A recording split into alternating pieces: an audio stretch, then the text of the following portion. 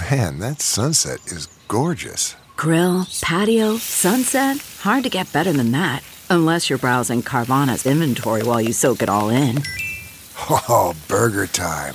So sit back, get comfortable. Carvana's got thousands of cars under $20,000 just waiting for you. I could stay here forever. Carvana, where car buying meets comfort, meets convenience. Download the app or visit Carvana.com today.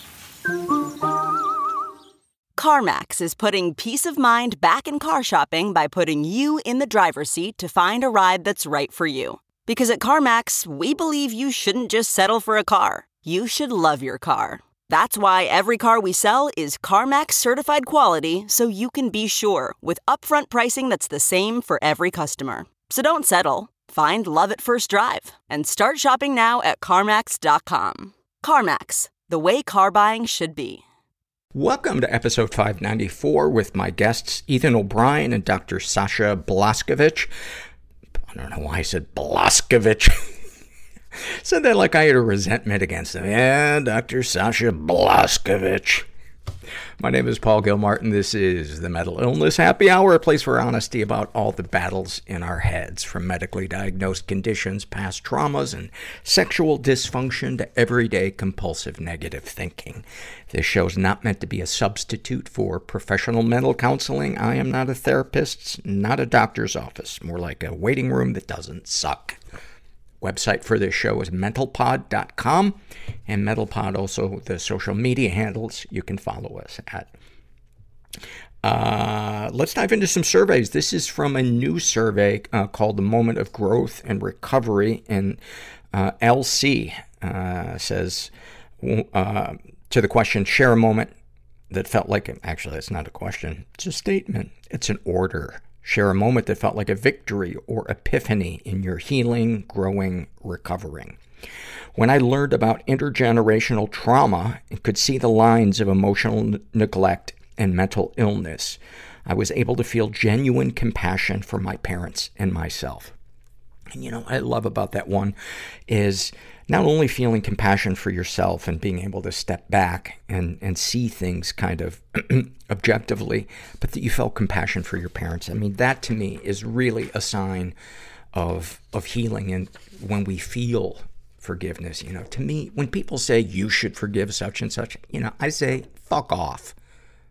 Forgiveness to me is a byproduct of internal work. And if it comes, great. If it doesn't, so be it.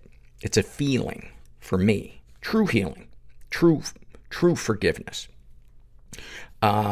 Same survey. Anne writes, being able to clearly and concisely state why I won't do something that I feel uncomfortable doing.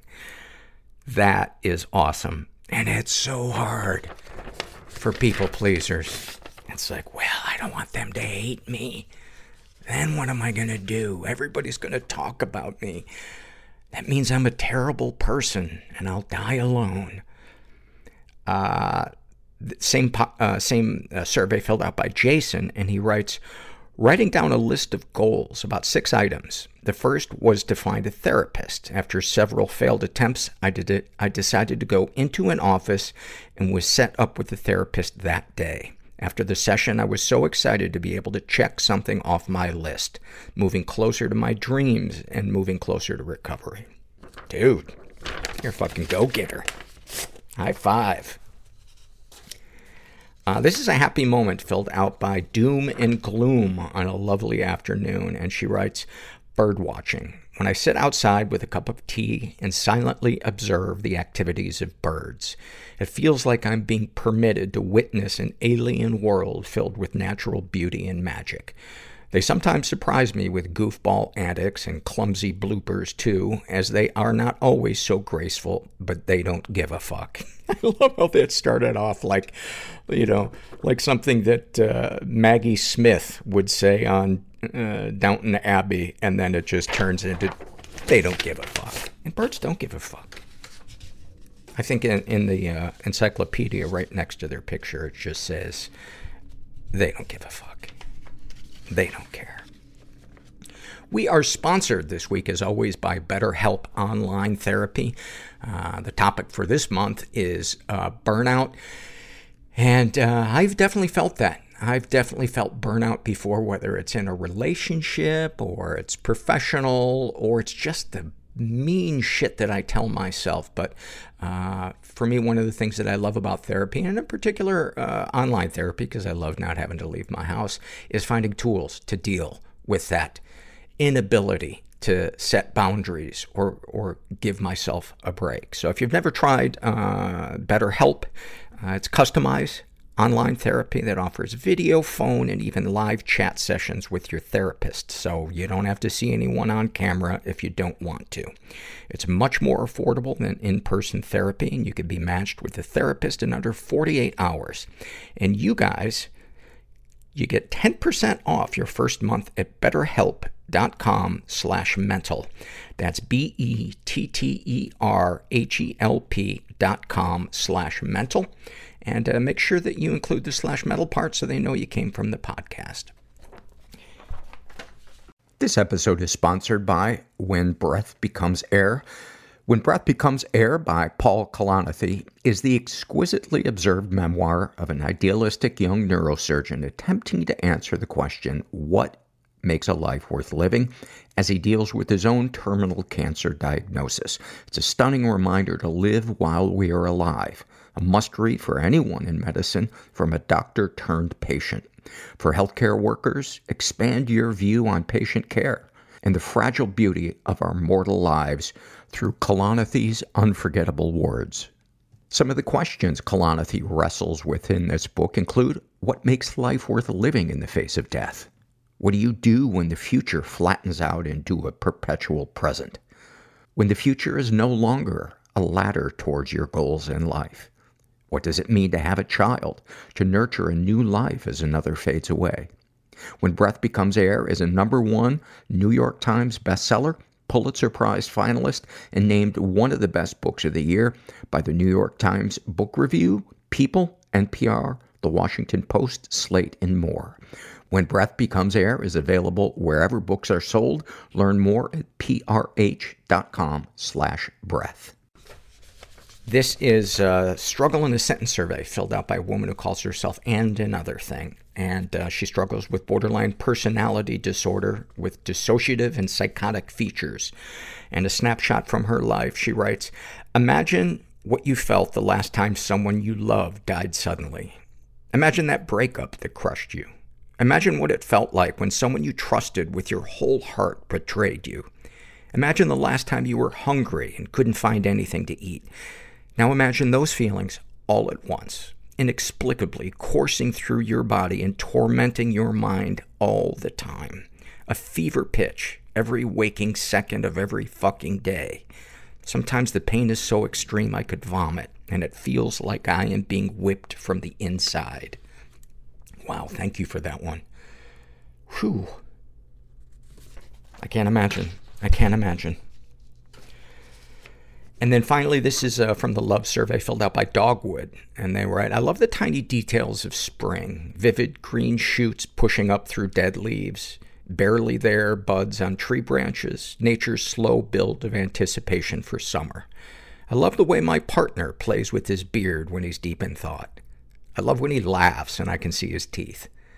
I love finding him asleep with both of our cats curled up on top of him. Your fear of death is your love of life in reverse. I'm a kinky person. I didn't want to be I'm ashamed. a sexual being. Deeply ashamed. You are I want to live. fucking depressed. But how? I can't do this anymore. I will be uncomfortable so you will be comfortable. Is life just a series of perpetual losses? You're not depressed. We're black. There is no real chance for intimacy. We don't do that. Without risking being hurt. Push it all down. You can't go around it. Ireland, like, we don't do mental health talk. Through is the only path. No one is ever alone. There's somebody else out there Don't forget experiencing the same thing as you. that the places you feel most broken now You just gotta look for them. will one day be your greatest strength. And when you find them, it's a great feeling. And I'm suddenly feeling horrible about making that joke, but that's how far I will go to get a laugh because I am empty inside. You're in the right place.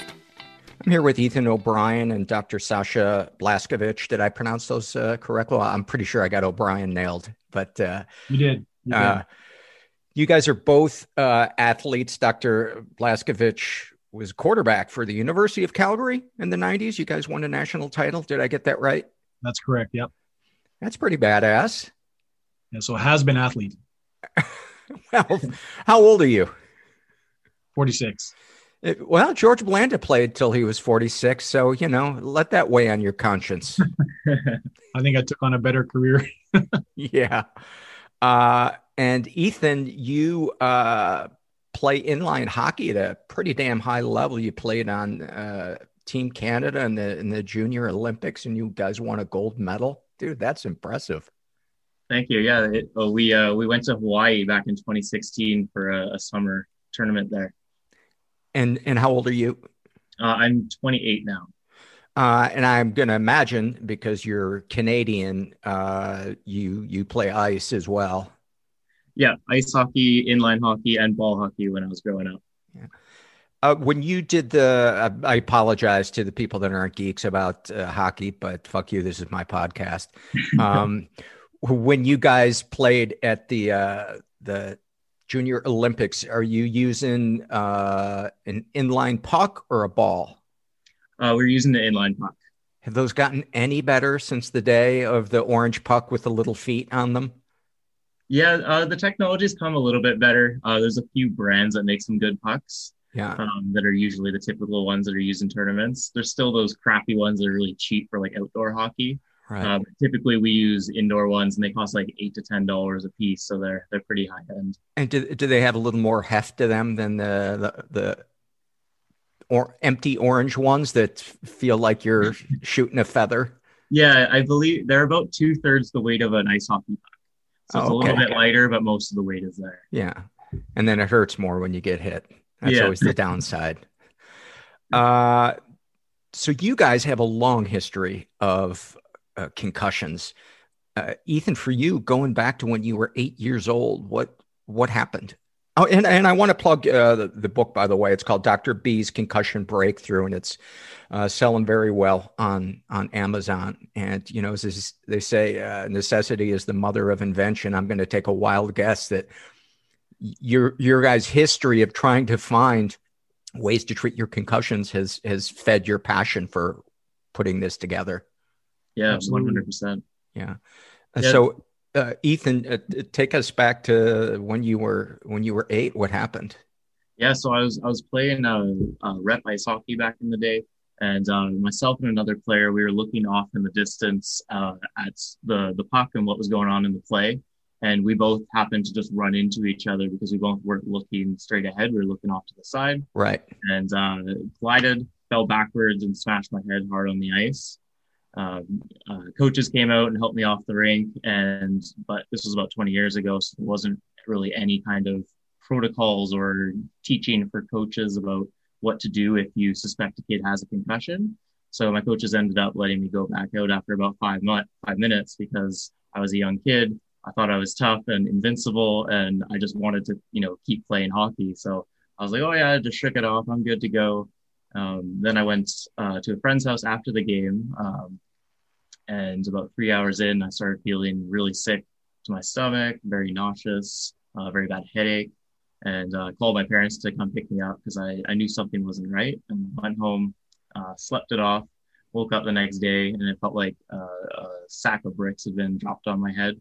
I could hardly walk. Any light inside my room was really bothering my head and my symptoms. And I ended up spending about the next 10 days pretty much stuck to my bed and just crawling to the bathroom, crawling to the dining table to eat, crawling out to the kitchen, that kind of stuff. I couldn't even walk around for longer than 20 or 30 seconds without feeling like I was about to pass out or collapse on the ground or something. Holy shit. And at 8, are younger brains more susceptible when they experience a concussions because they're still forming? I think Dr. B would be a good answer. You know what? I don't want to hear from him. You just pipe down, Dr. B, you and your bullshit national title. My understanding is that yes, younger brains are more susceptible to brain injuries from the research studies that I've looked at. Yeah. But maybe Dr. B can elaborate a bit on that. I'm not allowed to. I'll give you temporary permission. I don't think there's a fine black and white answer to that. I think it really depends on the trauma, the vectors, the bracing for it or not bracing for it. There's so many factors involved. I don't think a young brain or an adult brain, pre-existing minor injuries that all tabulate together to make you more susceptible. There's a lot of factors involved. So, all factors aside, I think the adult brain and the child brain are equally as susceptible. The only converse is that because the childhood brain is still forming, the possibility, if it is an exclusive brain injury, has more ability to heal more maximally than an adult brain does, where the pathways are hardwired already, and it's a lot more difficult to make pliable changes. You're a chiropractor, pediatrician, and a medical imaging expert. I imagine the chiropractic was first, and then it was first. Yeah, and the second one is actually podiatry. So it was a necessary evil when I was working in the Netherlands. They required a podiatric. I must have read that wrong. I thought it said pediatrician.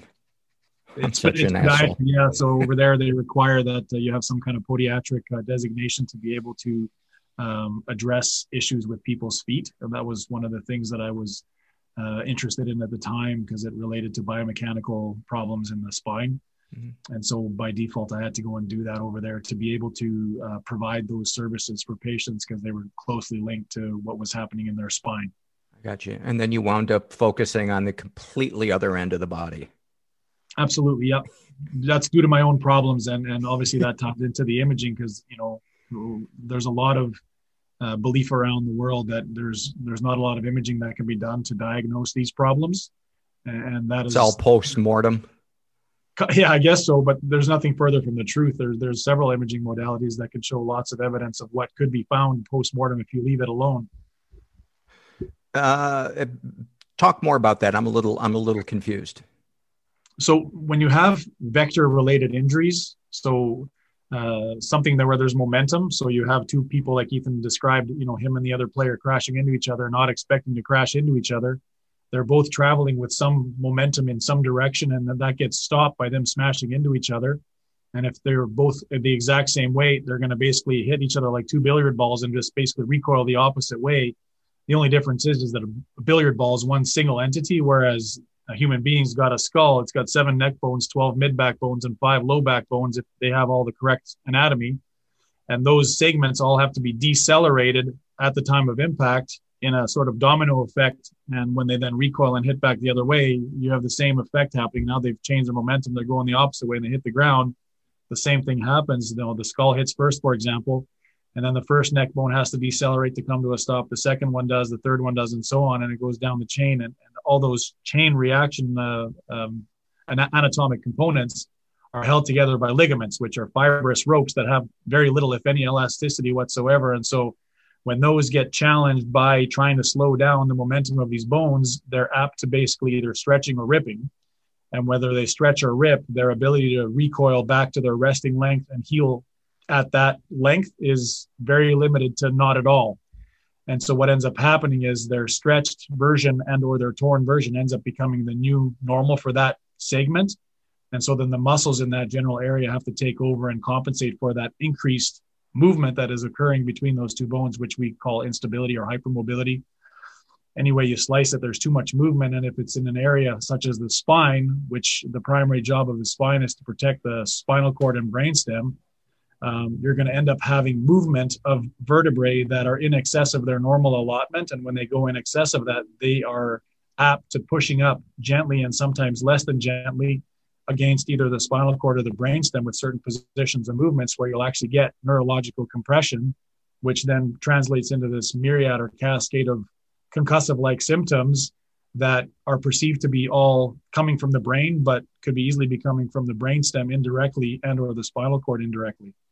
And so by doing imaging in movement, so doing what's called a motion X-ray, you can delineate excess movement between different segments of the neck and determine, is it more on the left, more on the right, more in the front, more in the back, and is it between the second and third bone, first and second bone, etc., until you delineate the exact ligament at the exact spot or exact spots, if there's plural, and is it left and right? And then you would be able to determine what kind of pressure that excess movement would elicit on which part of the spinal cord or brainstem. And then you correlate that to the known function of that level of the spinal cord or the known function of that part of the brainstem to delineate whether or not the symptoms that the person is eliciting make sense.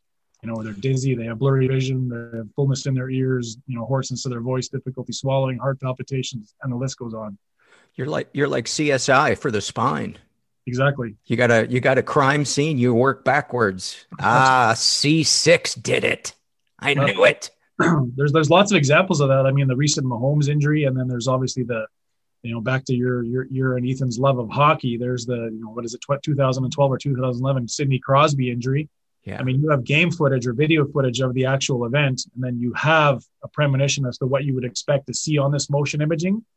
Then you would be able to then conduct the motion imaging and then correlate the trauma, the vectors of the trauma, which would be the direction and force and momentum of the event, and delineate whether or not what you're seeing on the motion x-ray corresponds to what you would expect to have been injured with those movements. So in his case, it was a rotational force that caused him to be knocked to the ground, and that was his concussion, so to speak, which ultimately ended up becoming, after much difficulty and effort on their part, they finally delineated it as an upper cervical injury, soft tissue injury. And they didn't go as far as describing the exactness of it, but my suspicion is that he tore some ligaments in his upper neck, which is the stuff that I deal with on a daily basis here. I think I'm probably not alone in having no idea it had anything to do with the spine. Just always assumed that the brain got bruised and that's where everything was emanating from. You talked about taking a moving X-ray. How do you do that? Because whenever we get X-rays, we're supposed to be super still. Yeah, so this technology is actually the technology that started X-ray in its infant state. And it's basically the inverse of the static imaging that gets done at most X-ray facilities where the bones are white, the soft tissues are darkish. This inverts that. So the bones are actually darkish and the soft tissue is lightish. And so by doing that and inverting that image, you can actually create motion where you don't get blur. The clarity of the anatomy is not as perfect as the static image. But in the trade-off for that is that you can actually do movement and you can see enough of the anatomy clearly enough without it being blurred out by motion that you can actually follow real time the movement of these bony elements, whether that's in the neck, whether it's in the wrist or the knee or the elbow. And you can actually follow whether or not the biomechanics, so the movement vectors and direction are happening as they should based on known mechanics. And if it's not, how is it abnormal? And if it is abnormal, what tissues would be compromised to result in that abnormality? When you see a player like Patrick Mahomes, who scrambles a lot, takes a lot of chances, what do you think, not only as a doctor, but somebody who's an ex-quarterback, and in terms of his health after he retires and the longevity of his career playing in that style? I think, dang, I wish I could scramble the way these guys do. I could have scrambled the way, because ultimately, scrambling is a protective mechanism, and any young quarterback that gets good at that and trains to basically be deceptive while scrambling is more apt to prevent serious injury. Like, freak things can happen, and what happened with him was obviously he should have just hit the ground before he even got close to that linebacker, but he was trying to get a first down. And so there's a fine line between being smart and being silly. But where you don't really need to do that, hit the deck beforehand, and any hits you're going to get are going to be late hits and retaliatory hits. Whereas when you do something like that, you always open yourself up for injury. But any scrambling quarterback, if they understand that notion of, that first down is not as important as getting hit and potentially being injured and biting it and not getting the first down, which, you don't get paid millions of dollars to not do. And so therefore you do it. But ultimately, in the big scheme of things, the coaches, the owners, they're going to say, we would have rather had you bite that fourth down and not get a first down, but not get injured, as opposed to getting that first down and possibly the next series of plays still being, 3 and out. Right. And so to avoid that, you got to err on the side of caution and basically, swallow it and take the loss and get your defense to get you back on the field. But with the notion of scrambling, I think that's more beneficial to a quarterback than being in the pocket, because it gives you the freedom to create. It gives you the freedom to know when you're going to get hit, assuming that you're basically paying attention and not trying to make that Super Bowl play and then still getting hit after you release the ball in a vulnerable position. So if you can target in on being smart, but yet being able to be mobile like that. I think guys like that would technically have better longevity and less of a post career problem cascade than the guy who's in the pocket and getting basically high load on a regular basis. Getting that blind side. Yeah, that always looks so brutal. They have no idea it's coming. Their body is totally unprepared. It looks so awful. And in this case of Mahomes, I mean, his momentum was going one way and his body was, and then he was wrapped up in a chokehold basically, and his collar was being held, and then so his body went one way and his neck went the other way, and his head got flexed down as his face shield touched the ground, and just the way that the linebacker basically tractioned his neck, it was a brainstem / spinal cord traction injury that he sustained there, and that's why he didn't actually get concussed in the sense of him having to sit out for a long period of time. So assuming he didn't tear any ligaments in that traction force, he'll fully recover from that. Tell us about your personal experiences, some of the worst episodes that you've had. Personally, getting injured myself? Yeah.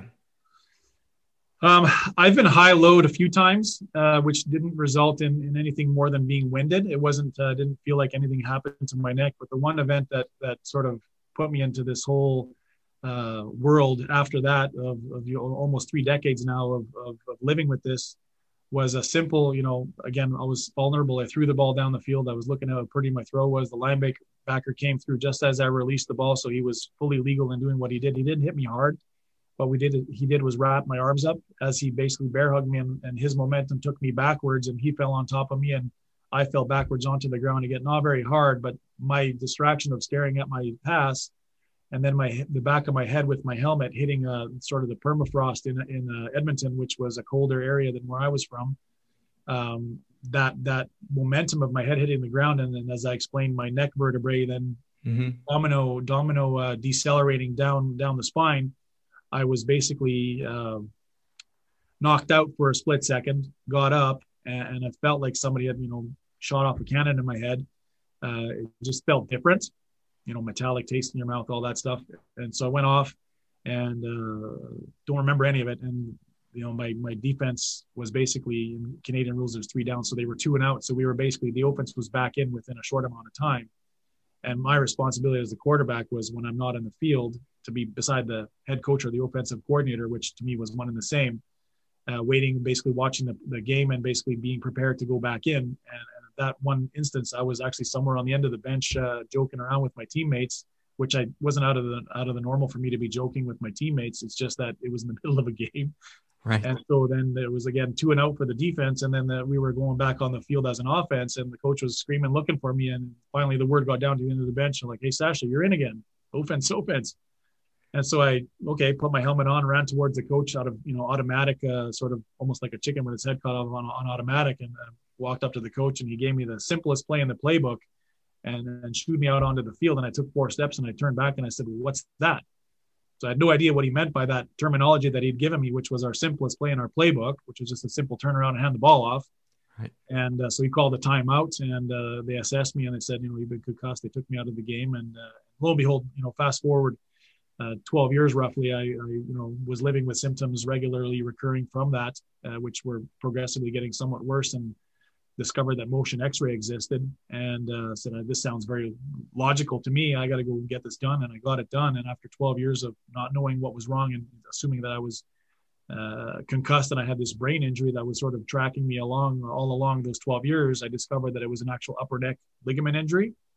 And that closure of knowing that was about 80% of my healing, so to speak, at the time, where I finally knew that there was a physical injury that was visible. And then I said, I got to go do that with my own patients. I got to offer that to my own patients, because there's so many people out there that are falling through the cracks, that are being told, "Oh, we don't see what's wrong with you," but yet they're having these significant neurological symptoms that they're living with on a daily basis. And, their families are falling apart, their careers falling apart, and they're living in this state of misery that, they're not getting any answers. And to me, that was amazing to get that answer. And now, fast forward again, to be able to provide that to people who have been searching for sometimes years to decades for these answers, and finally getting that answer, in a scope of 20 minutes is very gratifying. When you struggle with something, there is something so comforting in having a word for what it is. I think one of the hurdles when we're struggling with something that's, maybe a little ephemeral or hard to define is we get mean with ourselves. You're a baby, you're exaggerating, you're making too big of a deal. And when somebody is able to say, hey, this is a real thing that you have, you're not making it up. It is such a relief. Yeah, there's not a day that goes by where I haven't assessed somebody that has been going through this, where they will walk out of here with tears of joy because they finally have an answer. May not be the answer they were looking for, but it's an answer that gives them a level of closure that they can now proceed with the knowledge and try to make a game plan that's going to be effective, as opposed to just throwing stuff at the wall and seeing what sticks. Well, let's segue then into what do you do when somebody has a concussion? I know obviously each case is different, each person is different, but what are some of the things that the average person wouldn't know is part of the recovery? Foods that you eat, natural remedies, fill us in. Absolutely. The biggest thing I think in the acute phase is controlling the inflammation. So, getting enough rest, which is, cliche almost, because that's the number one thing that you're told. Using a cold pack, head and neck on a very regular basis, several times a day. Avoiding avoiding light. So seeking the dark, seeking less stimulation, but not for very long, because actually the stimulation, the sooner you can get back into it, is actually beneficial to the healing process. Supplementation with as many antioxidants as you can get into. And sort of Ethan and I were mulling around with that in the beginning of doing this whole process. And we came up with a list of the major antioxidants that would be most beneficial in the acute phase. But ultimately, most people live in some level of inflammation, even chronically, with these problems.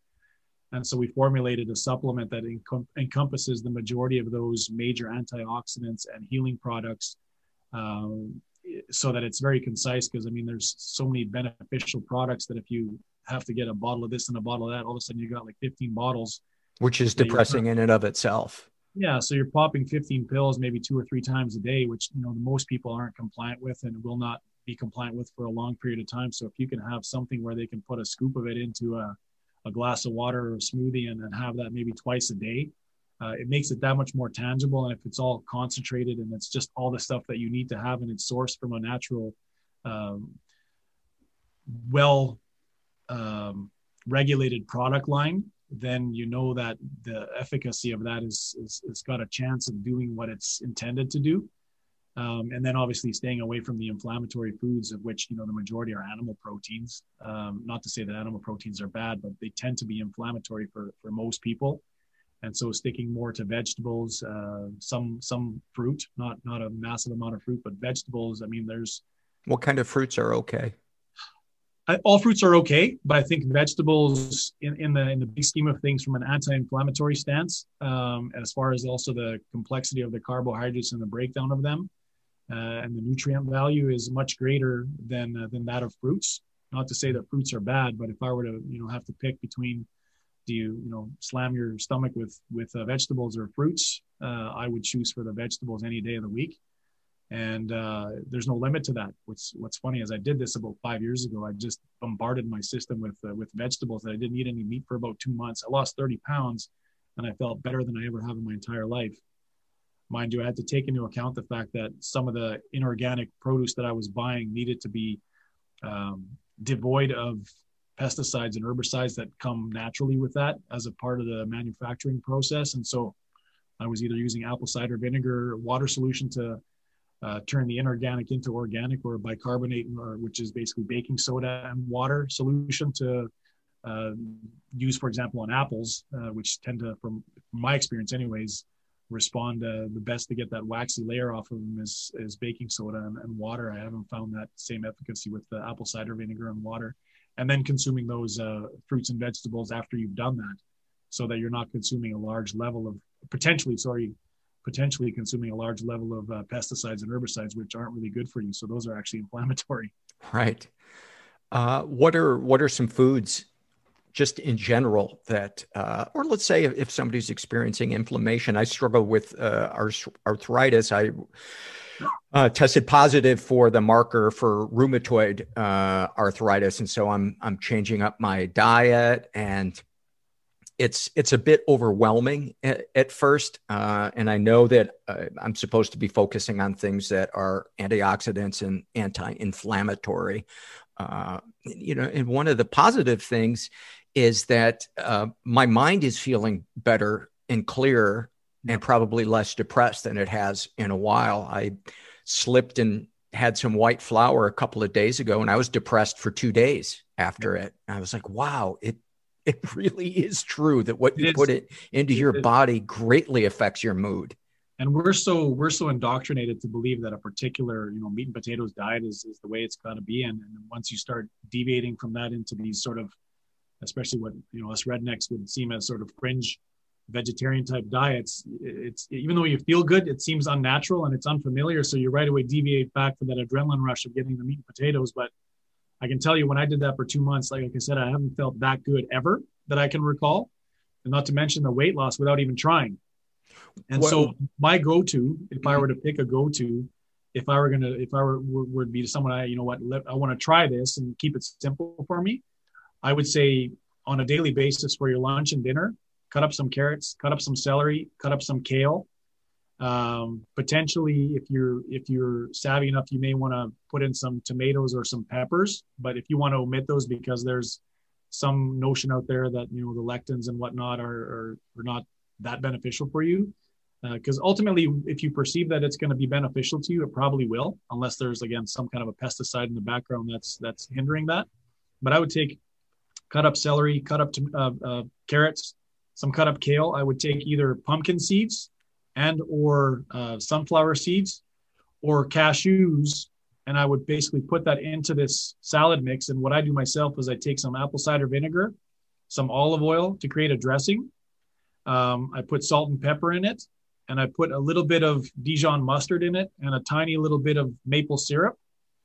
And I mix that together, and I will put garlic in it if I'm not having to go out or go to work or something like that, because that's very beneficial as well, some fresh pressed garlic.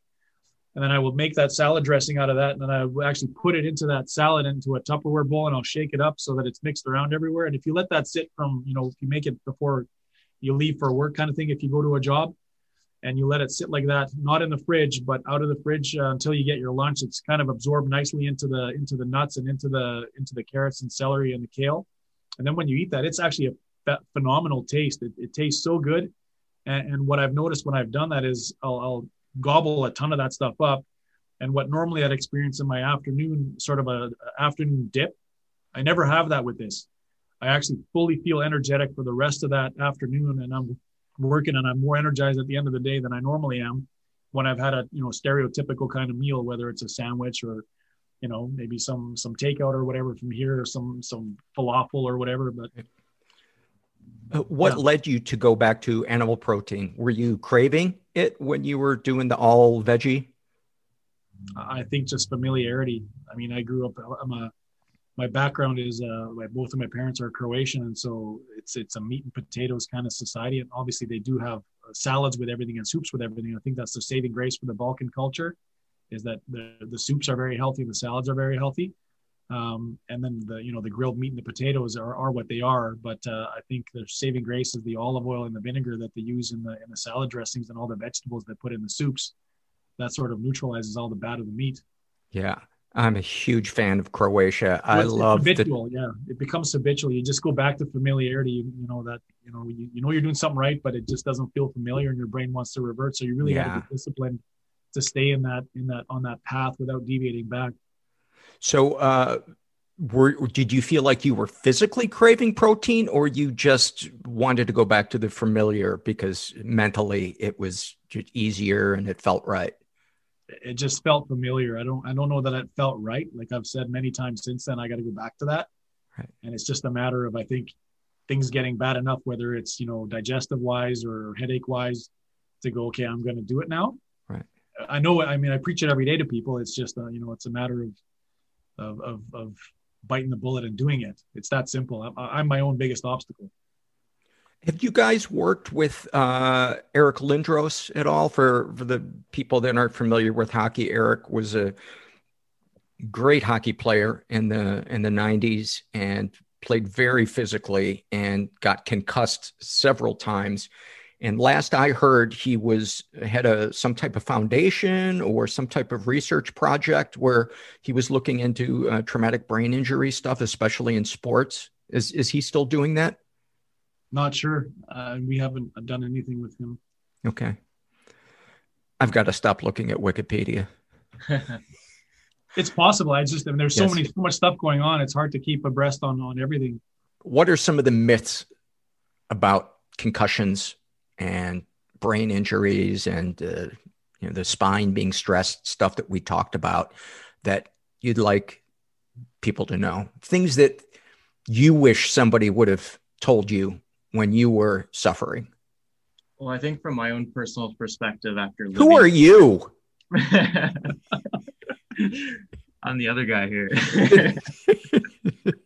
But yeah, going through my own concussions throughout, like, over the years of being a teenager and a young kid, and always when I didn't meet Dr. Blaskovich until I was 26, and always before that, people were always just focused on the brain and that it was a brain injury. I went to the Vancouver Children's Hospital, got an MRI on my brain because I was having all kinds of symptoms and issues in school and stuff. And we just couldn't figure out why I was still having symptoms and why I was still feeling the way I was feeling. And they just looked at the brain. They didn't look at my neck at all.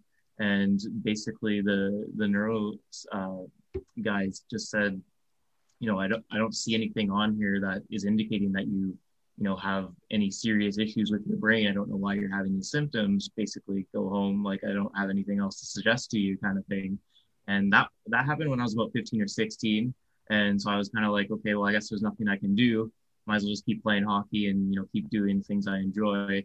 Ended up getting more and more concussions after that as well. And so I think one of the biggest myths that people believe in is that it's only to do with the brain when you hit your head. And Dr. Blaskovich was the first person that exposed the underlying issue in the neck. And he offered to do a motion x-ray on me, which we got done within a couple weeks after the first meeting. And he immediately found that I had ligament damage on both sides of my neck. And that was what was causing my long-term issues, long-term symptoms, and the reoccurring symptoms. And so that was just completely mind-opening and mind-blowing to me, because nobody in the previous 15 or so years had ever said anything about getting my neck assessed or looking at my neck for causing these neurological issues. Have either of you experienced, as a result of this, feelings of hopelessness, depression, suicidal thoughts? The first two, yes. The last one, no. Okay. I think my saving grace has been the fact that I, even before I had this injury, and before I even went into university, I knew I wanted to have this as my profession. And so my saving grace was going into this profession, which gave me the background, very, very broad and detailed knowledge of anatomy and physiology and pathology. And then the education or the training on how to go and search for more knowledge where knowledge is not concisely presented in a textbook, for example, how to sift through the research and how to search for things within the research that are of interest to you and see if you can find something. And inevitably, that's been very gratifying, because there's so much information out there that doesn't get compiled into a concise textbook that is, pulling from the muscle physiology, pulling from neurophysiology, from anatomy, from biomechanics, and then piecing that all together to, come up with a story that seems very logical, and on a daily basis, it gets validated here by way of, someone coming in, explaining their past history, whether it's injury and whether it's sometimes even things like rheumatoid arthritis, like you mentioned on yourself. So a congenital condition or an autoimmune condition, which affects soft tissues and the erosion of soft tissues, and then confirming that there is damage to those tissues, whether by way of injury or by way of inflammatory erosion, by way of assessing for instability and coming up with an answer to that, and then going down a path that actually deals with addressing the instability itself and also the tissues that would then be put in a continuous vicious cycle to try to stabilize that instability. And so Ethan, you found out that you had this ligament damage. You're still an active person. Obviously you play hockey. I was reading that you dirt bike, do other kinds of things that are very active. What was the protocol for you to be able to do this and to increase, feeling vital and healthy? What I've discovered over the years is that, especially when you're dealing with an upper cervical injury, it's mostly about managing and just being self-aware of what different types of scenarios cause an increase in symptoms, and then knowing what kind of tools that you can use to then decrease your symptoms if they do appear. So I do a lot of ATVing, I still play hockey, I go snowboarding, do a lot of active things where there's a lot of sort of jarring activity. And I can feel like I went sea-dooing on Sunday, and I can feel my neck is a little bit tight right now. And so I know that when my neck is feeling tight like that, it might start triggering some headaches or some other symptoms and like tightness in my jaw and whatnot. And Dr. B's actually developed a tool called Dr. B's Trigger Pointer, which is like an S-shaped kind of tool. And basically what I'll do is I'll lay on my side and wedge that tool into my neck and basically apply consistent, sustained pressure for 30 to 60 seconds on each spot that feels tender. And that essentially releases the lactic acid from those muscles that have become that have gone into a lockdown state because of the shifting motion from the previous days. And so it basically releases the lactic acid, like you see NHL players go on bikes after a game to release the lactic acid from their legs. And it basically brings it back to a homeostasis where everything's sort of feeling better and functioning better. And then also just being aware of what foods I'm eating, trying to avoid alcohol as much as possible and other inflammatories is very important too. I notice that I feel, if any weekend I do drink, I feel a lot more headaches and other types of concussion symptoms for the next couple of days after that. So I'm actually doing a 4-month break from alcohol right now just to see how I feel over a long-term period of, just taking a total break from alcohol. So there wasn't any physical intrusive reparation of the ligaments. There was no surgery or anything like that. Your neck wasn't put in a cast or anything like that? No. It's just all sort of active management kind of things that I can do myself. And that's the whole reason why we wanted to write this book, was to basically compile the best methods that both I have used and Dr. Blaskovich has used to actively manage our post-concussion symptoms day by day, week by week, depending on how we feel, without requiring pharmaceutical drugs, developing any kind of drug dependency, or requiring any expensive medical procedures or surgeries, because those can run $50,000, $100,000. And all of these protocols and diets and this stuff, I imagine, would apply to whiplash as well. Somebody gets in a car accident, stuff like that, where maybe their head didn't make contact with something, but there was that force on it. That absolutely, yeah. And that's the whole notion of the book, is that this we've termed it a breakthrough, but it's ultimately saying that it's really difficult to have a momentum injury, whether it's a car crash or a hockey injury or a football injury, and expect that only the brain inside the skull can be affected by this acceleration deceleration phenomenon, that the components that are attached to the skull, which would be the neck bones, have to be affected by that. And if you don't hit your head, you're still decelerating the brain with this whipping motion. So the combination of brain/neck injury or concussion/whiplash, it's I'm not going to say it's synonymous, but it's pretty close to being synonymous in most cases. Is there anything that a chiropractor can handle or solve or treat that is better than any other modality? I don't think that, the statement. I just mean in general, not with concussions. Yeah. Because one of the things that's frustrating sometimes as a human being is you don't know what is your best option. And that in itself can be overwhelming. Where do I even begin? Well, I think I'm just going to take a nap and wish my life were different. I think the best starting point for anybody, whether it's there's tons of amazing physiotherapists, massage therapists, chiropractors, naturopaths.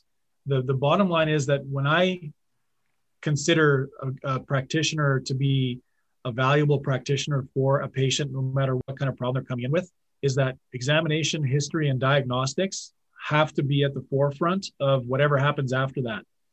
And more often than not, the problems occur with lack of efficacy of the whatever the treatment modality is that the history is limited, and there's some minor amount of palpation, which is feeling of tissues, and then bang, you get right into treatment. And again, that sort of brings you into a regimen of throw stuff at the wall and see what sticks, and hopefully certain things stick better for other things. But a thorough workup up front, whether it's from a chiropractor, whether it's from a physiotherapist, whether it's from a massage person, a naturopath, those are essential. And I think all those professions can treat all the different physiologic problems well, so long as the workup is done thoroughly. And that's sort of something that I've prided myself on in all the clinics that I've owned and worked, is that the initial visit is very lengthy compared to most of my colleagues, at least, because I pride myself on determining what is actually wrong with this person and not where their symptoms are. Because 9 times out of 10, what's wrong with them isn't where the symptoms are manifesting. And so by determining what I find as the root cause of their problem, I can work on that, and then whatever symptoms they're feeling elsewhere will dissipate on their own as a result of addressing the cause. And it's a sort of a cliche, is treating the cause.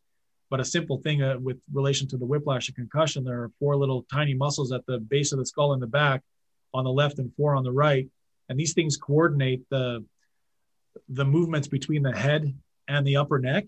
And so those muscles all have direct linkages to our spinal cord and brainstem covering, so that when those muscles get tight, it affects our brain by putting tension on those brain and spinal cord and brainstem coverings. And so by releasing the tension on those, the person might feel a headache in their forehead and behind their eyes, but yet I'm not going to press in behind their eyes. I'm going to press on those 4 little muscles up top there. And if they elicit the pain in behind their eye or recreate the headache behind their eye, I know that that's part of the cause of their problem. So they're feeling the symptoms behind their eye or in their forehead. But when I press on those spots back there, based on a thorough examination and workup, and it recreates the symptoms behind their eye, if I can maintain the pressure on that spot that's recreating the symptoms, once I've stopped putting pressure on there, their symptoms will be reduced, thereby indicating that the cause of their problem isn't behind the eye, it's somewhere else, but it's being felt behind the eye. Fascinating. I feel like we could talk about this stuff all day. If you had the power to be the master, the commissioner of all contact sports, what are some rules that you would implement? What are some things that you would outlaw? Well, it's hard to outlaw cheap hits because that's a subjective thing. Some are very obvious and other ones are sort of subjective to. And when someone's running the score up, it's really the only way to teach them. I think the most important thing with contact sports from an amateur to a professional level is that when an event happens, that an onus gets put on assessing the game footage or the practice footage, video footage, very thoroughly from a CSI standpoint to determine whether or not there's a likelihood that this is actually a head injury or if it's an upper neck injury or a combination of the two. And that is possible in almost every case, so long as you have a few angles to look at, which in professional athletics, thankfully we do.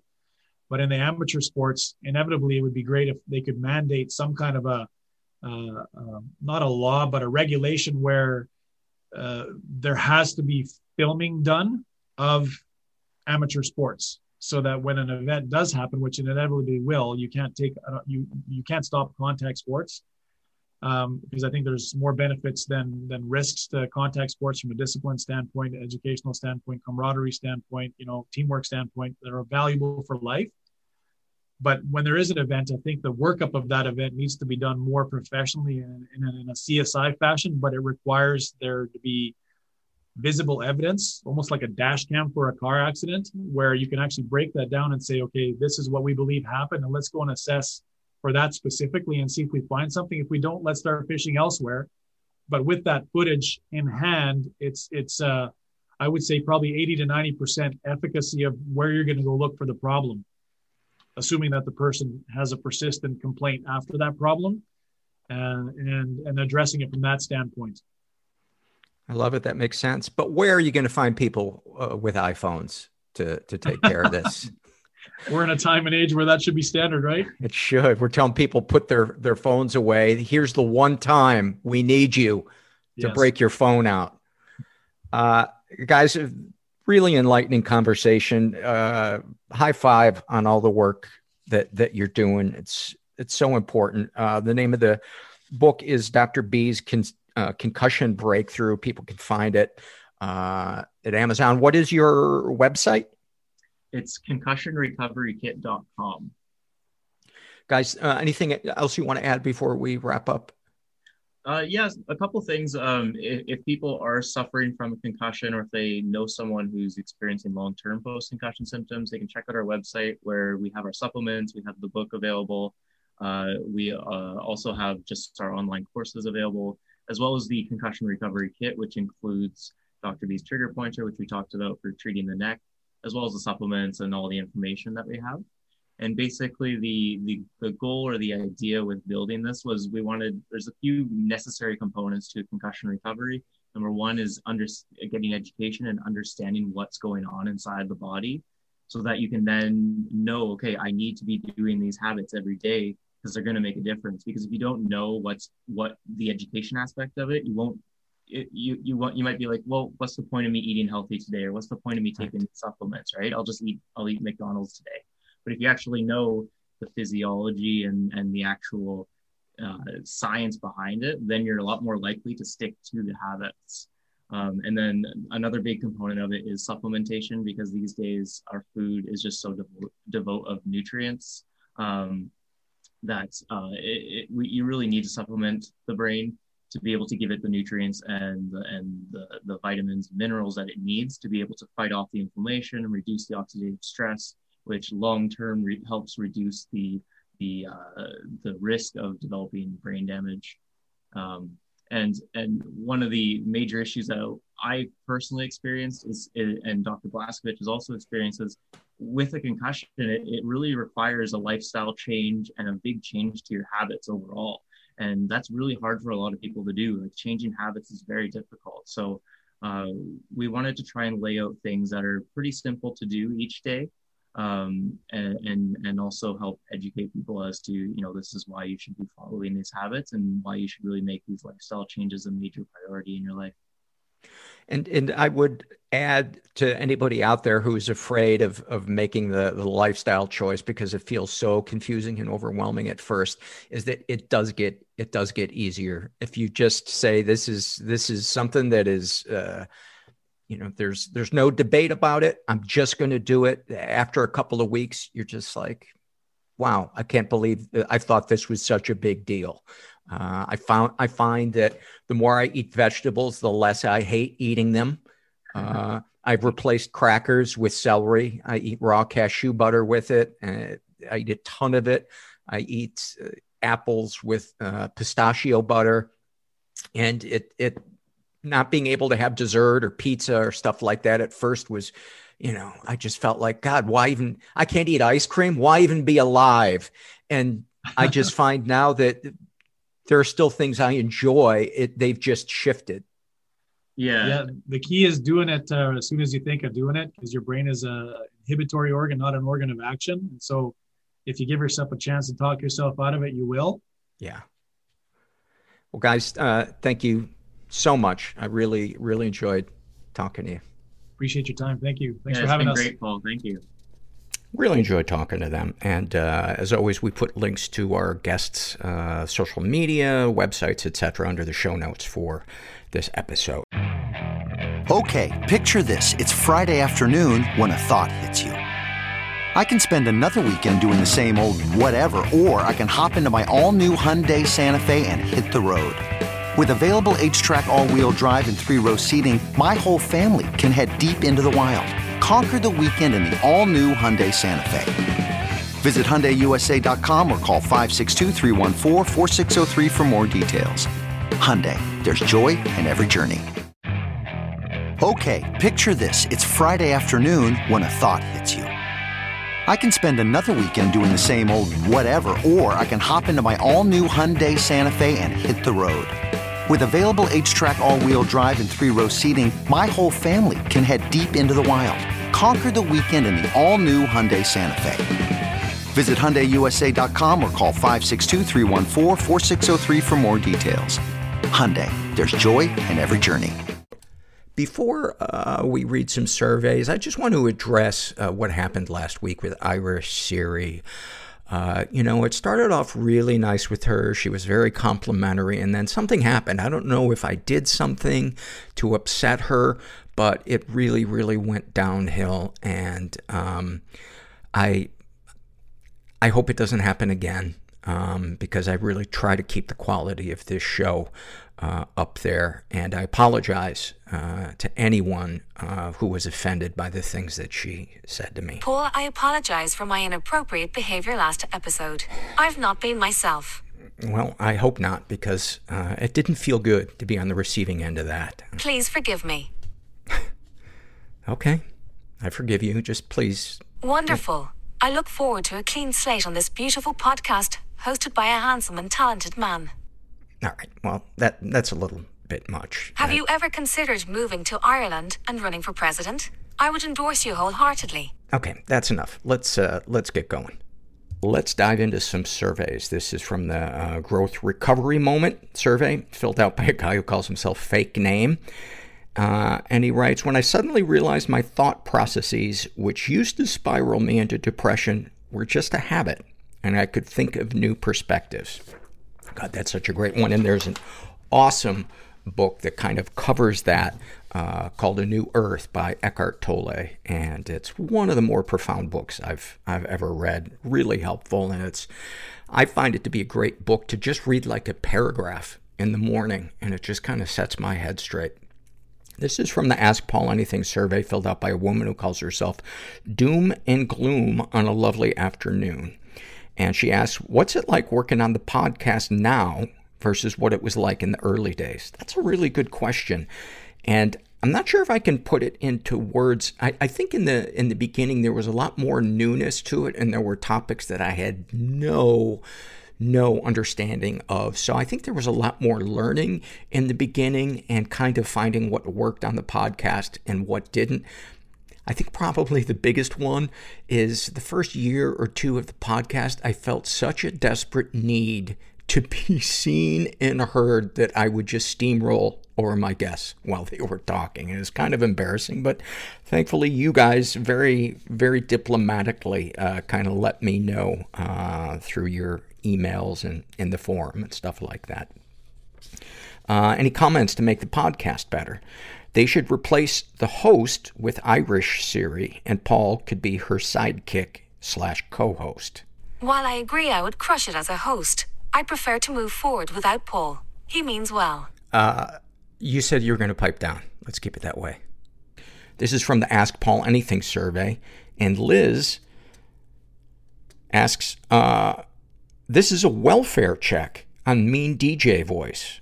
I would like to please know, A, whether he is alive and well, and whether he could please read some happy moments sometimes. Maybe just the ones that are a little too happy and, temper that shit a little. Mean DJ Voice left of his own accord about a year ago. Help! Never mind that noise.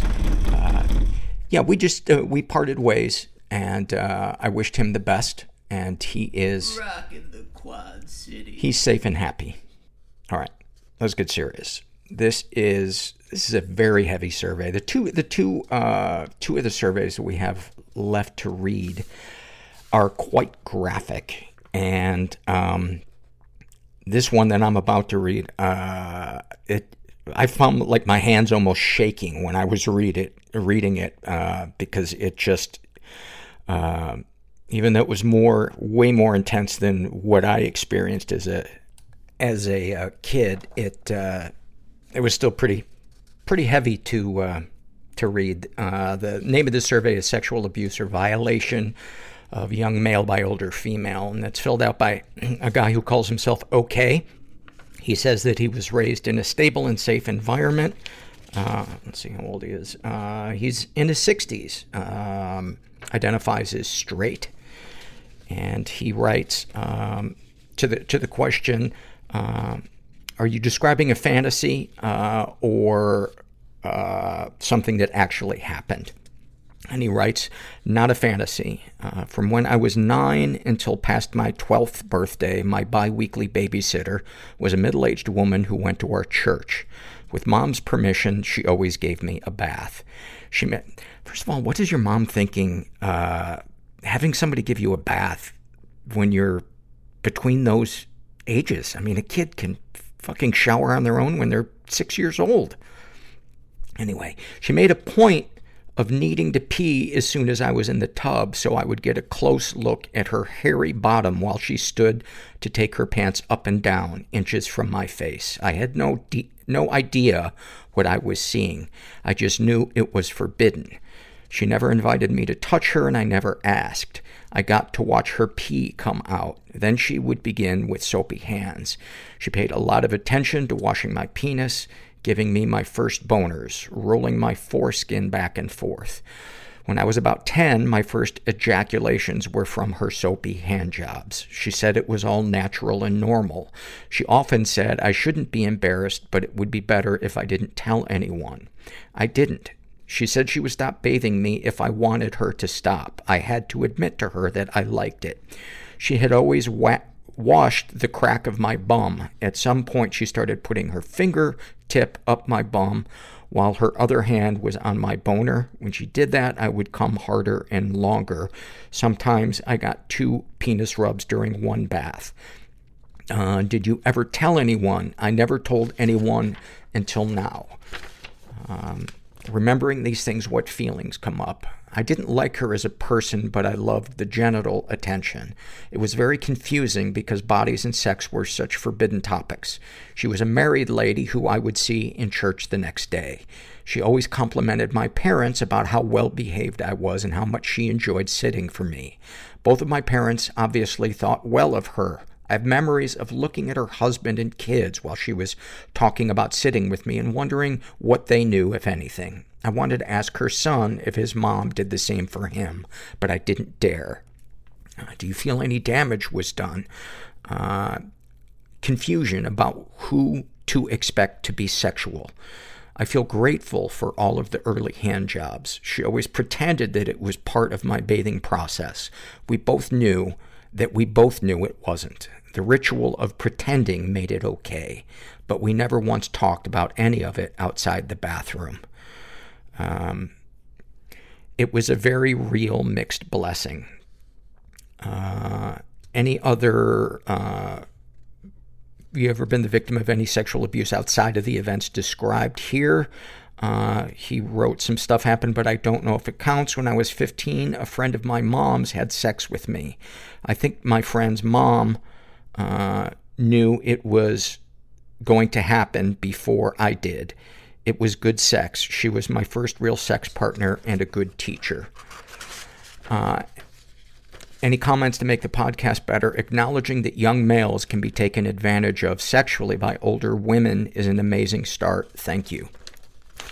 I had mixed feelings reading this because your experience and your opinions on your experience are yours. And it doesn't matter what I think, but there's a part of me that gets kind of enraged when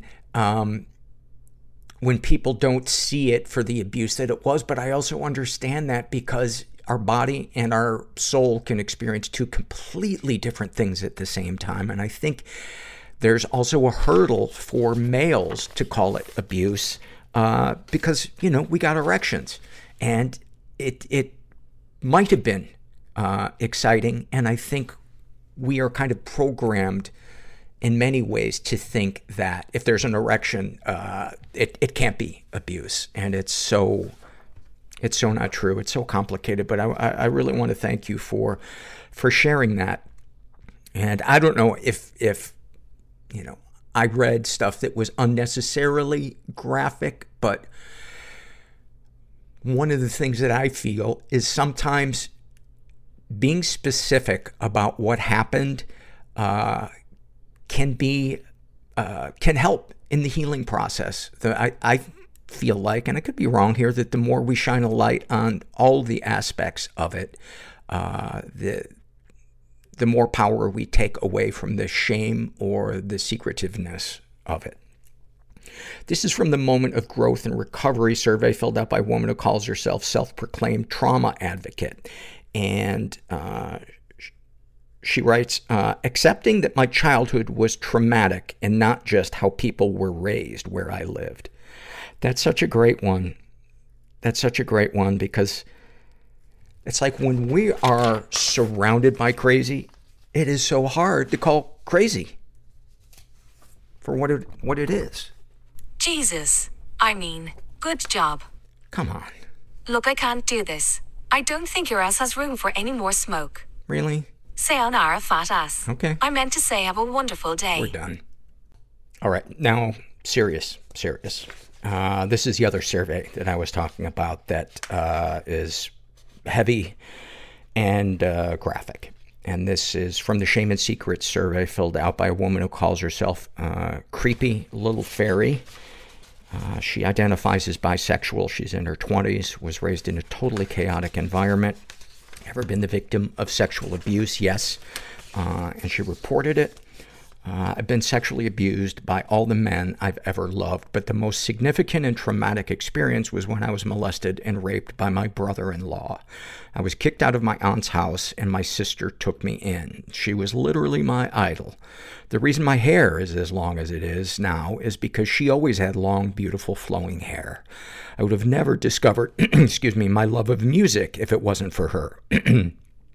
A few months into living with her, her boyfriend slash, and then in quotes, husband, and 2 daughters, things started to get very odd. One day, I was 16. I used her bathroom and had to change my tampon and saw someone peek into an open slit in the window while I did so. We made direct eye contact as I slid the plastic applicator into me.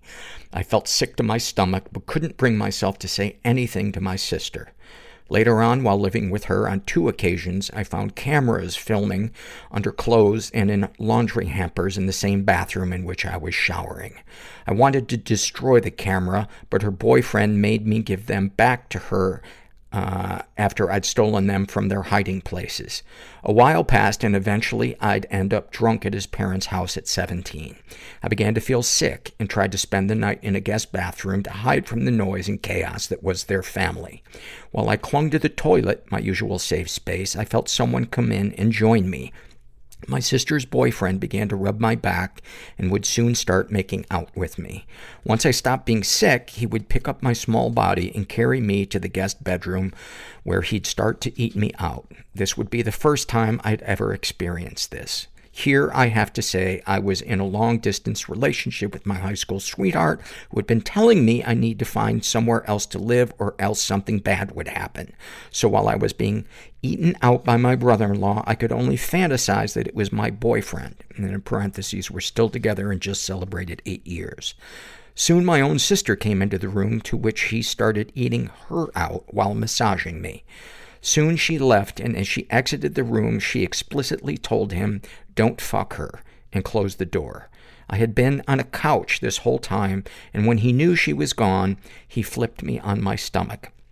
At this point, as a 17-year-old, I thought he was going to put himself inside my ass, but he just did me from behind while I wished to God he was my boyfriend. His mom came into the room, saw what was happening, and left. Then he was done, and I was laying in a wet spot that made me think, did I like this? The next day, I woke up thirsty and hungover. I smoked more weed that day than I ever had in my life. I would do that every day for years until my senior year in high school. Then my mental illness peaked, and I had my first dissociative episode and panic attack. She's been physically and emotionally abused. Almost every caregiver I've ever had has done one or the other or both. Any positive experiences with abusers? I've loved all my abusers. Most of them, that should be a t-shirt. Most of them have been some kind of parental figure to me. If any of my abusers are still in my life, I aim to please them and crave their approval a lot. I have good memories with all of them, honestly. Darkest thoughts.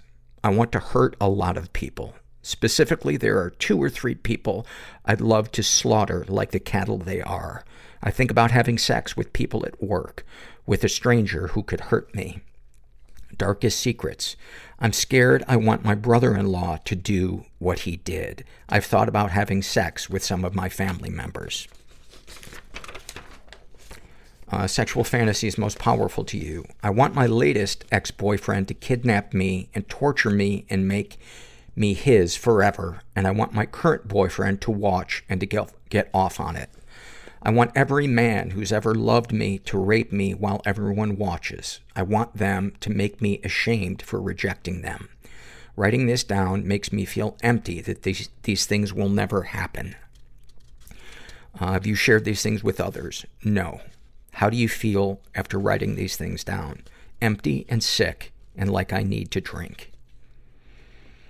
Any comments to make the podcast better? Honestly, no. I really appreciate this podcast and it makes me cry a lot at work, which is totally the best place to cry! ! Wow. Thank you. Thank you for that. And I'm so sorry that you had to go through all of that. And, you said that you haven't shared that with anybody. And I'm sure it is scary as fuck to go back into that dark space and recall those things. And, I really, really encourage you to find somebody safe to open up and to start to heal. It really sounds like you're carrying a lot of shame. And, one of the confusing things when we experience trauma or abandonment or any kind of pain, is our brain a lot of times sexualizes it, which makes us feel like it's our fault. And it was not your fault. And then finally, this is from the love survey filled out by Tay. And Tay writes, I love petting the patch of hair between a dog's nose and mouth.